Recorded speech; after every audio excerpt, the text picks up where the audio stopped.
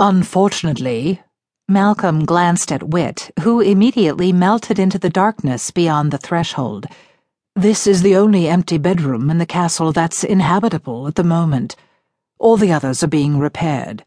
I'm sorry we didn't know you were coming, or we'd have made it a bit more comfortable. But you're safe up here. See, there's a bolt on your door. Not that you'd need it for anything," he added quickly. Almost too quickly, Jenny realized.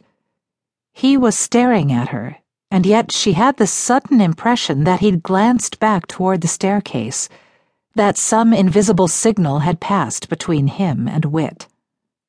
There might be noises during the night," he said carefully.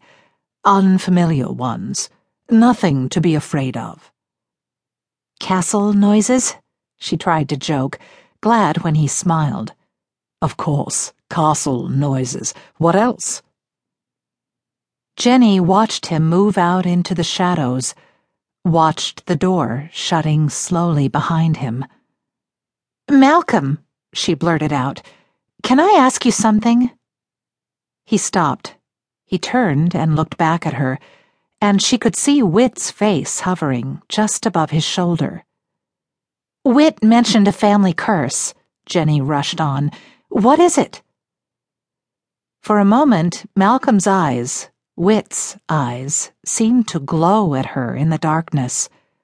She thought she heard the boys whisper, yet she couldn't see their lips moving. It was Whit who finally spoke, a sing-song rhyme that made her skin crawl.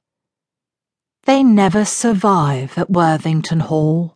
They shiver or shriek, or they take a great fall."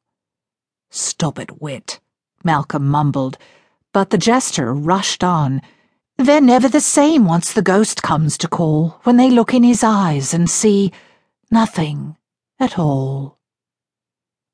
As Whit ended his chant, he swirled one hand above his head and plucked a bouquet of flowers magically from the air. Leaning around Malcolm, he offered them to Jenny, but she stood there, unable to reach out or even move. "It's true, you know." Whit gave a mysterious smile. "They never come out the same. They never do." "What do you mean?" Jenny whispered. "Women at Worthington Hall.